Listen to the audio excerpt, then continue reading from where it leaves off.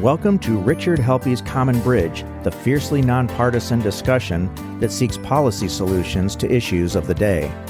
Rich is a successful entrepreneur in the technology, health, and finance space. He and his wife Leslie are also philanthropists with interest in civic and artistic endeavors with a primary focus on medically and educationally underserved children. Hello and welcome to The Common Bridge.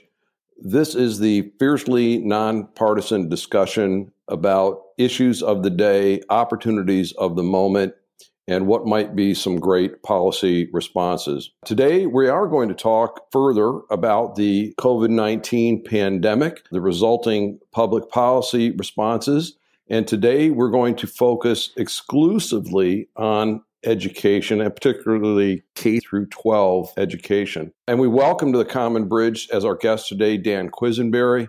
He is the president of the Michigan Association of Public School Academies. Dan, welcome. So glad you're with us today. Rich, it's an honor. Thank you very much. Glad to be part of the Common Bridge discussion. Dan, share a little bit about yourself with our audience, if you don't mind. Tell us a little bit, where'd you grow up and what was your academic preparation and what kind of work have you been up to? I haven't traveled far. I grew up just east of Lansing in the Okemos area, went to Michigan State University, and I've worked my entire almost 40-year career pretty much in downtown Lansing.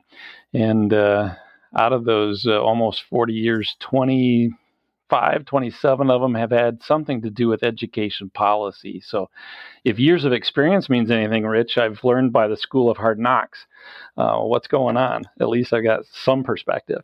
Well, great. And Okemos, of course, a terrific community in Middle America. Now, today, you're with the Michigan Association of Public School Academies, or MAPSA. What exactly is MAPSA? What do you do? Yeah, great question. It's an association, so we work with all the stakeholders that have anything to do with charter public schools. We call them public school academies in Michigan, in the state. So it'd be school leaders, teachers, board members, people who authorize the schools, people who manage or serve the schools. In a broader sense, though, if you ask my team and even our members, it isn't about that. That's the technical answer. The functional answer is we believe in moving education forward, innovating, thinking ahead about how can we make this thing we call public education that's so important to everyone. How can we make it better and do this better? And how is MAPSA funded? Certainly by the stakeholders that are involved. So there's dues, but there's also value kinds of things. We do conferences and services, some philanthropy. The stakeholders are what type of organizations or individuals? Yeah, technically would be schools, the boards. Each charter school is its own district, has a public school board, and those boards are members, but the school leadership would be paying dues. Some of the service things, where if we have a conference and the teachers are attending, there might be some tuition revenue, that kind of thing. But typical kind of association for anyone familiar with that world. So, Dan, in the fabric that makes up our education system, we have purely private schools. We have those that are faith-based, those that are not-for-profit based. We have purely public schools funded in the traditional way that has been going on for decades, if not centuries. And then we have the charter schools, which, a lot of people I don't think understand have to operate inside of some very strong state guidelines, but yet they're still granted a level of autonomy that a pure public school wouldn't have. Did I define that correctly? Certainly. Rich, some of the challenge, we've been doing charter public schools in Michigan for almost 27 years now. People still don't understand them well.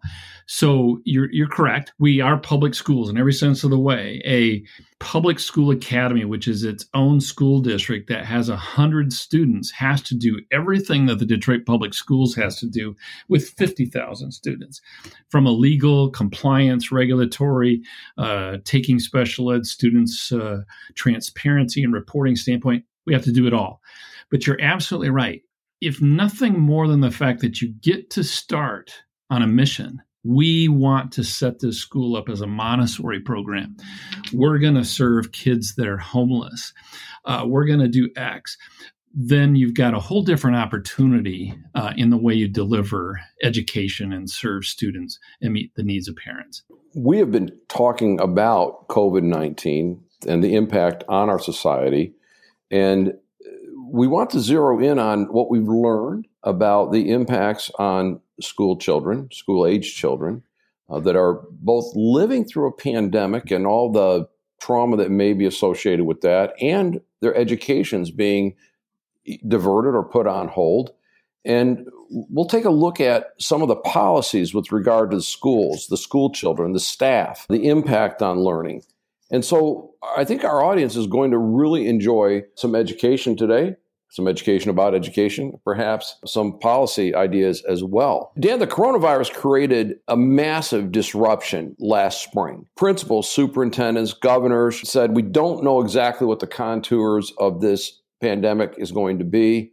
And ultimately, 48 states, 4 U.S. territories, the District of Columbia, and the Department of Defense education activity, they either flat out ordered or strongly recommended that school buildings closed, and they said just close it for the rest of the year. And that affected over 50 million public school students. What results have we seen from this action in terms of public health and in controlling the virus? Yeah, Rich, a really important question, and yet one that, frankly, we don't know a lot of things. So we're all living in this world across the globe, and people are saying, I'm making this decision based on science, or I'm looking at this. Okay, there's not a lot of science. There's not a lot of evidence out there. So let me touch on a few things. When schools shut down back on March 13th, over the weekend, at least I'm familiar with the charter schools in Michigan, they responded immediately. We got to do something. We got to go remote. We got to be prepared. Let's get information to parents. Let's get mapping out the strategy they're going to use, at least at that point, thinking this was going to be weeks, not months, and maybe into the next school year. But there's some obvious things that took place. A lot of stress. Educators that you're interacting with wherever you are in this globe are under tremendous amounts of stress and strain. They've had nothing but constant change, all while they're trying to do what we, frankly, we're not doing very well, which is in educating kids at the way we expect them to be educated. There's some obvious things under that bucket. There's some not so obvious things. The learning loss, we don't know what that data really says. Social emotional issues, we don't know what that really is. There were gaps that existed before the pandemic. If you lived in poverty, if you were an English language learner, all kinds of race issues, there were already gaps. This has done nothing except magnify those tremendously. And so if you had challenges before, you've got even bigger challenges. There's also a bucket of what, pardon me, Rich, if I say this about a pandemic, some advantages. What in the world would that be, Dan? We have wiped away so many obstacles that there had been to innovation, like seat time, paying schools for kids being in a chair, whether they're learning or not. We wiped that away and said, there's different ways to pay you, schools, for engaging your kids. Testing has changed. That's been a controversial thing, but it's changed. Delivery systems have changed. These are all opportunities to do more individualized instruction, to understanding things that we probably just didn't take the time to do before. So there's obvious impact, then a lot of negatives there, some not so obvious ones that we just don't know yet and are concerned about. And there's these possibilities for the future. Who might be doing studies longitudinally so that when we look back from some point in the future where we can quantify the impact? Has anybody taken up that responsibility yet? It's been hard to digest everything that's out there. So the answer is yes. Michigan State University's EPIC Center, Education Innovation Policy Center, is part of a national grant with several other universities. And I know they've done some studying. Organizations like the Thomas B. Fordham Foundation. I'm going to forget and not list all the other think tanks that are looking out there. On a long-term basis, I think we're going to have information. What's hard to do is to say, hey, we learned this last spring, let's make a change and do something this fall. That was just too hard to do. So the answer is yes, and probably not so well yet, Rich. And to your point about the disparities in education, we know today that schools are much more than places for education. And in some of the more economically disadvantaged areas, that may be the only safe place that a child can access. It may be the place they go for nutrition. And we've seen school systems respond with drop-off and pickup food to cover that. But we're also making a lot of discoveries that the online video attendance isn't good, and it seems to follow economic lines. I know that there are school systems that literally cannot find the children. They've done everything they can, but they're not coming to online school. They may not have access to Wi-Fi.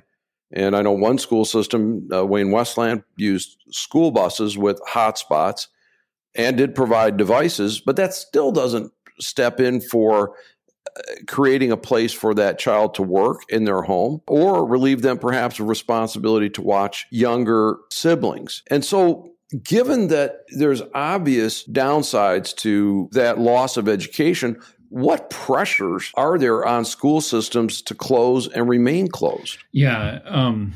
Boy, so many things in what you just said, Rich, to try to unpack. One of them is just the lens you want to look at this on. Here's what I mean by that. The very essence of charter schools is it's parent-student focused. They choose the school. They're involved in its creation or its existence rather than system point of view. So most of the charter schools in Michigan worked very hard throughout the spring, summer, and into the fall, surveying parents and staff and community about what their needs were. Because just because you're running a charter school in the city of Detroit on the east side doesn't mean those families that are served by a charter school on the west side want the same thing. So there's one point. What do people need that you're serving? And it may be different. Culturally different. It may be different if you're serving homeless children than if you're serving kids in East Grand Rapids. And yet, if a charter school, there are several, again, I'm most familiar with them. There are traditional districts that probably did this too. But we had a couple schools that a year ago, because of the polar vortex, said, you know what, we're never going to experience this again. We're getting one-to-one technology. We're going to have hotspots for families because when we miss 20 days of school because of snow, we've got to be able to make that up. Guess what? They were really ready for this pandemic. And it didn't matter if those kids were living in poverty or not. Those schools had already equipped their students and staff to be able to do that. Other cases, the economic disparity meant, and maybe even in a rural area, some places you just can't get even a hotspot to work, makes a whole bit of difference.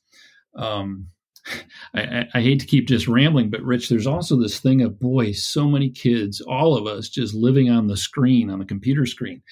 Other schools that were adept at this change that I've observed are things like Montessori schools. Dan, why is that?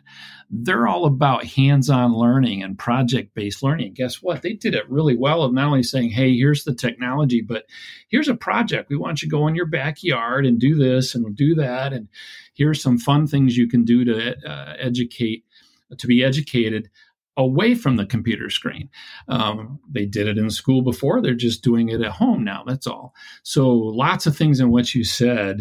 And school, I guess the key there for me, I'd want people to focus on the schools where there was a difference in how prepared they were to respond to this. And I think we are just beginning to understand the impacts on the social development. And to your point, we knew there were education disparities, and I think we now know the magnitude of that so much greater. And that is something that we do need to make a national priority. We've seen issues with motivation when children are online, seen differences in ages. But now, as the data comes in, we had one of the authors of the Great Barrington Declaration, Dr. Martin Kulldorff, relating that in Sweden, where they never closed the schools, 18 million school children had no deaths and minor illness issues. As of December 1st, 87 Americans under the age of 14 have died from COVID-19. And of course, every single death from COVID is tragic, and every single death of a child is infinitely more tragic. As a public health matter, many more children under 14 die of flu or in car accidents on their way to and from school every year. And now we're beginning to understand that children rarely spread COVID-19. And that means that teachers and administrators are highly unlikely to get it while in school. And so the science is now beginning to center up, saying that schools are safe and that children are nearly immune to the coronavirus, and they're almost incapable of transmitting it. And when you look at that growing body of evidence, is it time to open the schools and get back into the classroom? Yeah, certainly the need is there. And I'll give credit to Dr. Vitti with the Detroit Public School District, the superintendent of the state of Michigan. Lots of others continue to push hard. The governor, frankly, worked hard to try to continue to allow face-to-face instruction throughout all of this. Here's some of the challenges that don't come up, obviously, in that either-or kind of comparison that's it's necessary, but it's important to dig deeper. Most of the charter schools in Michigan ended up doing a little bit of both. You had folks that parents, staff that were very concerned and or had underlying health issues, and they wanted to be remote. Others, it was the opposite. I have work issues. I want to be face-to-face. I can't do this at home. And so schools were offering both simultaneously. Okay, that's fine. They started to build a routine out. As the cases started to increase in late October and in through November, here's something that happened. The disruption of the protocols of quarantining. Teacher A was exposed over the weekend at some event, random event, or a grocery store or something, and now she's got to be down for 2 weeks. How do we find a substitute? We don't have enough of them. That starts to run short. So, Rich, I'll shorten that to say how well schools were able to implement health protocols with face-to-face instruction would minimize the disruption of just even all this exposure protocol and trying to maintain health and safety issues, so that things weren't being exposed. Because you're right, the data was right. And there's a statewide website that shows week by week, schools have to report the number of cases that are related to the school. It's just not showing up in big ways. It's the disruption from exposures outside of school that means kids don't show up, so a class is down, teachers are having to stay home, so you don't find enough substitutes, and all of a sudden you can't run your face-to-face instruction anymore. That's where people have gotten into having to kind of say, you know what, Dan, between Thanksgiving and Christmas, we're just going remote because we can't keep it going. I also, understand a teacher saying that, look, I didn't sign up to be a frontline worker like a doctor or a nurse in the middle of a pandemic. And yet I could also see it being difficult for them to convince themselves they're going to go into a classroom of 25 or 30 children all coming from different homes and interacting for many hours in a day, despite the things that we've seen happen with certain schools. I know personally some very positive experiences where the social distancing is maintained within classroom. There are mask enforcements to protect the adults. There are staggered arrival and departure times. There is one-way traffic in the hallways. And many schools have been very, very successful. Is it time now given what we know, to open the schools. And even Dr. Anthony Fauci said over the weekend, quote, the default position to try as best as possible to keep the schools open. You've got to take a look at what's going on in the particular location where you're at. But we should be trying to keep the children in school as safely as we possibly can. Do what you can do to keep school children and the teachers safe, but try as best as possible to keep the schools open. So is now the time to open the schools? The answer, I would agree with the clarification, allowing for schools to be open. And in Michigan right now, K-8 is still open. The governor's order a few weeks ago was closing high schools down because they saw increased numbers there. So I think what you're saying is around the country or on the globe, there's people who are not doing that. I have seen, this will probably contradict some political view, but the governor's worked really hard at trying to keep K-12 open for probably some of the reasons you're saying, and I would agree with that. What we were talking to schools about, and MAPSA sharing information with the 300 public charter schools in Michigan from the spring throughout the summer and fall. As you're allowed, and we have been allowed in Michigan to have face-to-face instruction, put those protocols in place, figure out how you're going to do that. And then number two, you have to stay in constant contact and communication with your stakeholders. Because the reality is, and these are rough numbers, again, the science just isn't there yet, but half, it fluctuates depending where you are in the state and the community you're at, but half the parents are afraid to have their kids out, don't want to send their kids to school. The other half absolutely do and want to. And it's probably the same with staff. You have some underlying health concerns. Other times, teachers are like, no, I'm ready to go. I want to be face to face, and are making all that happen.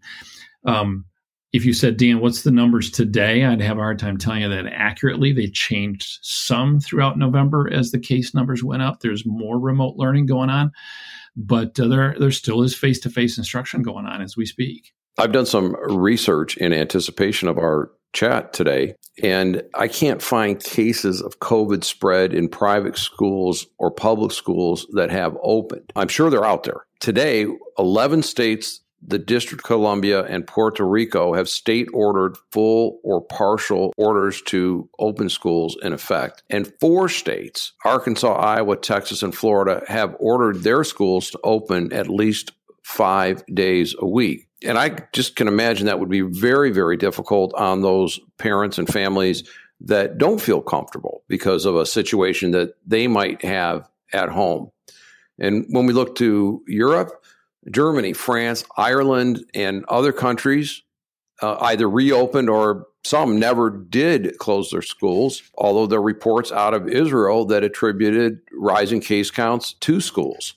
And the European Center for Disease Prevention and Control, they believe that about 5% of all coronavirus cases that were reported in the European Union and Britain, that's 27 countries, and this is as of this past August, that only 5% of the cases in that broad population was about school. So other than the families and such, are there any groups that are opposed to opening at all? And if there are, what do they have to say? You've tended to hear the most from the teachers' unions.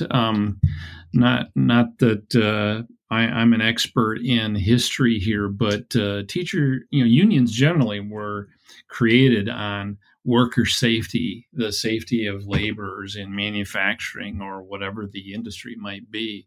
This is in their DNA to say, hey, wait a second, it's not safe for teachers to be in school.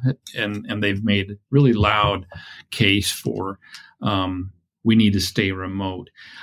Again, I'm most familiar with the charter school data in Michigan than I am with understanding the data on traditional public schools in Michigan, but you do still have face-to-face instruction going on around the state because it's allowed and because schools have figured that out. And for all the reasons you're saying, Rich, families need it, depending on their work schedules, depending on even a middle or upper income family living in a suburban area, you still got internet allocation problems if you've got 3 or 4 kids at home and 2 adults that are trying to work from home.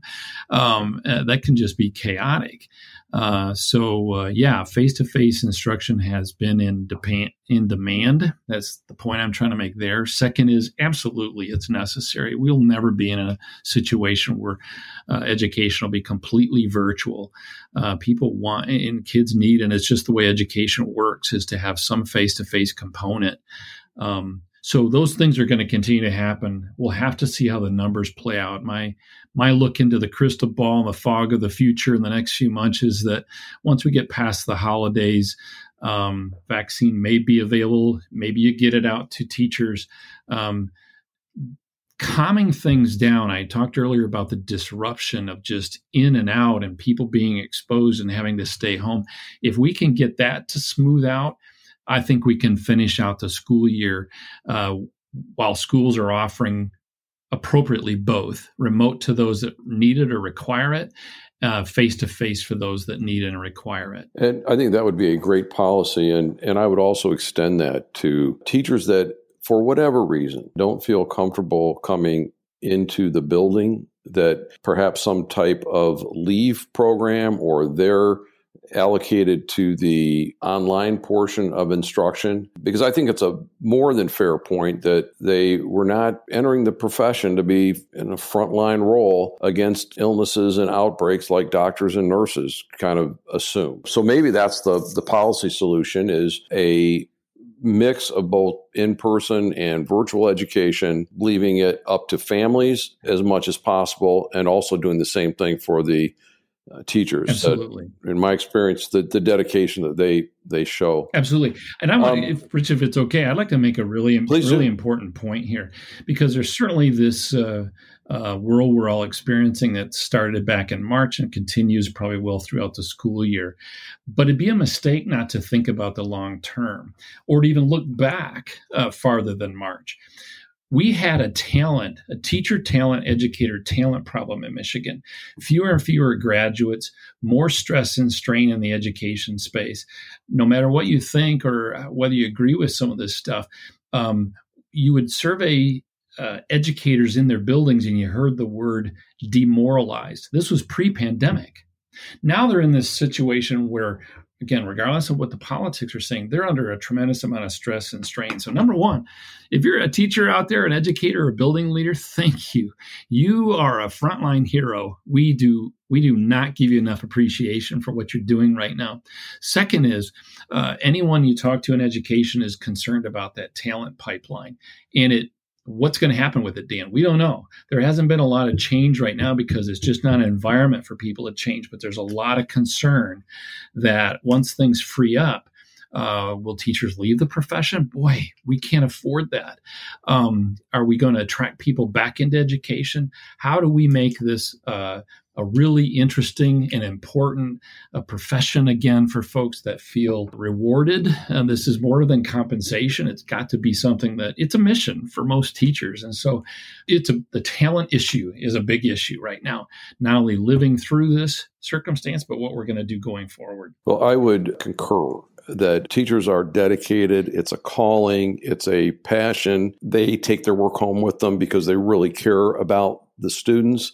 And think about how complex their job has become, because they've got certain parents and family situations that cannot or will not supervise the homeschooling. And at the same time, they have other parents that are hovering and interfering with the instruction. Right.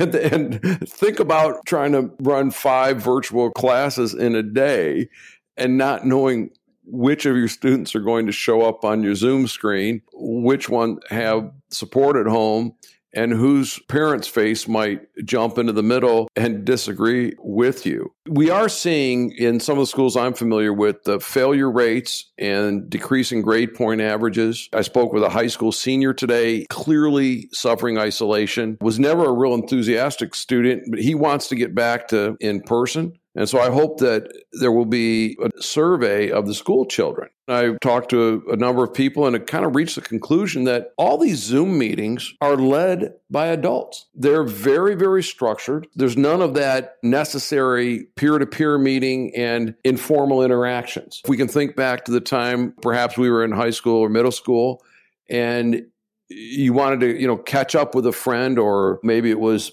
someone you thought was kind of cute in class, and talk to them in the hall. All of that is gone. And that's going to become part of the educational mission, figuring out how to re-engage that social part. Absolutely.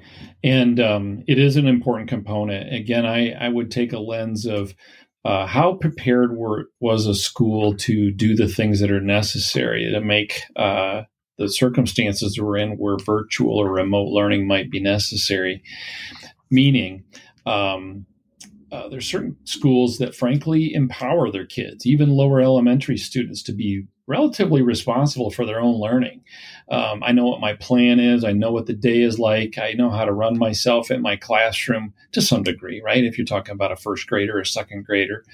But if you did that well in school, then you're doing it in helping them structure their home school remote learning experience. Again, as it's necessary.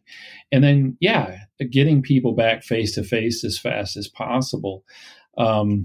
Here's another aspect of something we both don't know, and maybe it's certainly going to create changes. What are parents going to do to respond to this? We don't yet know data, but it's probably out there coming within days of this broadcast, where the student count data that was taken in October is going to come out. The preliminary information we've seen about the charter public schools in Michigan is that enrollment held pretty steady. You saw growth in schools that were already cyber or hybrid type schools. I think parents moved there because, hey, these folks know how to do this well, and this is what I want.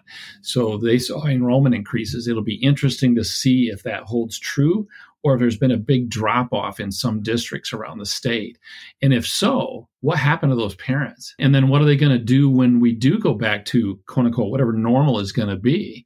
A lot of discussion about pod schools or people home schooling on a more permanent basis. Parents have both had the advantage of seeing education up front and personal. And so, I can't do this. I have so much more admiration for my teacher. On the second hand, maybe I don't like what I saw. I'm going to make some changes. I'm taking this into my own hands. I'm going to do something different. We don't know yet what that's going to be, what the impact is going to be long term. Indeed, we are somewhat empowering or fueling homeschooling as an option as parents are digging in. And also in my spot check, so this is not data driven, but some faith-based schools have waiting lists. They have never gone to anything besides full in-person education. And they've informed the families that if they don't want to do that, that there's a waiting list for their child's space. I was made aware today of a couple of young men, cousins actually. One went to a very wealthy public school district, the other a small private faith-based school. They had identical ACT test scores, but the young man that went to the private school was held to a higher standard of more difficult grading scale and oversight for turning in his work. He succeeded at college. And the fellow from the public school was suspended for college for poor academic performance. And again, that young man that didn't do so well probably suffered in losing much of his senior year to being absent from the in-person learning. So Dan, as we wrap up today, what didn't we cover today that perhaps we should have discussed? Yeah, great question, Rich. And I would throw this out. With the things that we hear constantly about our current pandemic situation across the globe of we don't know, this is unprecedented. What we do know is education wasn't working before we came into this. These are startling numbers that a lot of people didn't pay attention to. But if you look at Michigan and public education or education generally, no matter how you measure it, and there's always arguments about measurements, we were in the bottom third. the bottom third if you compared us to other states in this country, in the bottom third if you compared us to developed countries around the world. And frankly, some people out there in your audience, Rich, may be saying, well, yeah, but Dan, that's probably kids in poverty or English. No, it wasn't. If you eliminate them and do that comparison, suburban kids, we actually drop in the rankings. You just look at the college remediation rates or the college completion rates, and you're not going to be happy with that. So the point I'm making is really worried about all the things we're experiencing during this pandemic. The point is, if all we do is go back to what we were doing before, it'll be a huge mistake.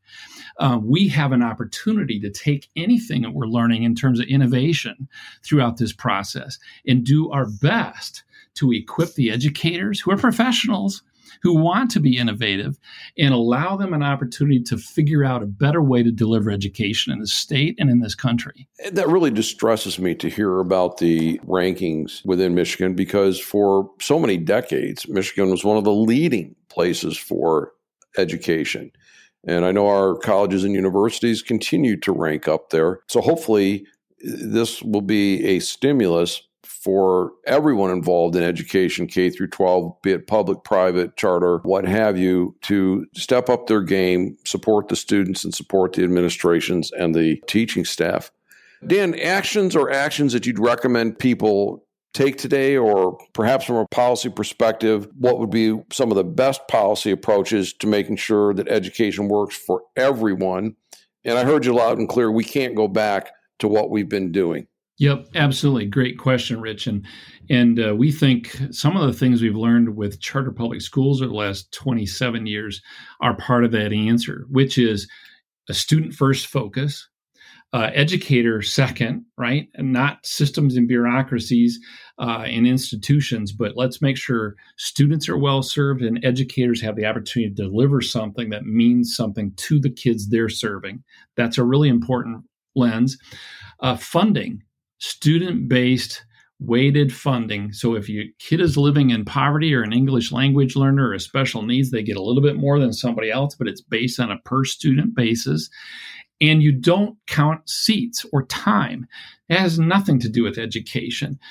Some kids learn faster than others. And what we're doing in this pandemic is learning that you can pay schools based on something other than seat time. We should hang on to that. And then, as much as we're talking about the importance of face-to-face instruction, there are some things we're learning by the use of technology. For one thing, teachers are seeing firsthand what's happening in students' homes. And we've always known that home life has so much to do with what kids are going to learn and how well they're going to learn. Guess what? You can partner more closely with parents. We've just figured that out. And people, I think teachers, again, are professionals. They're just remarkable.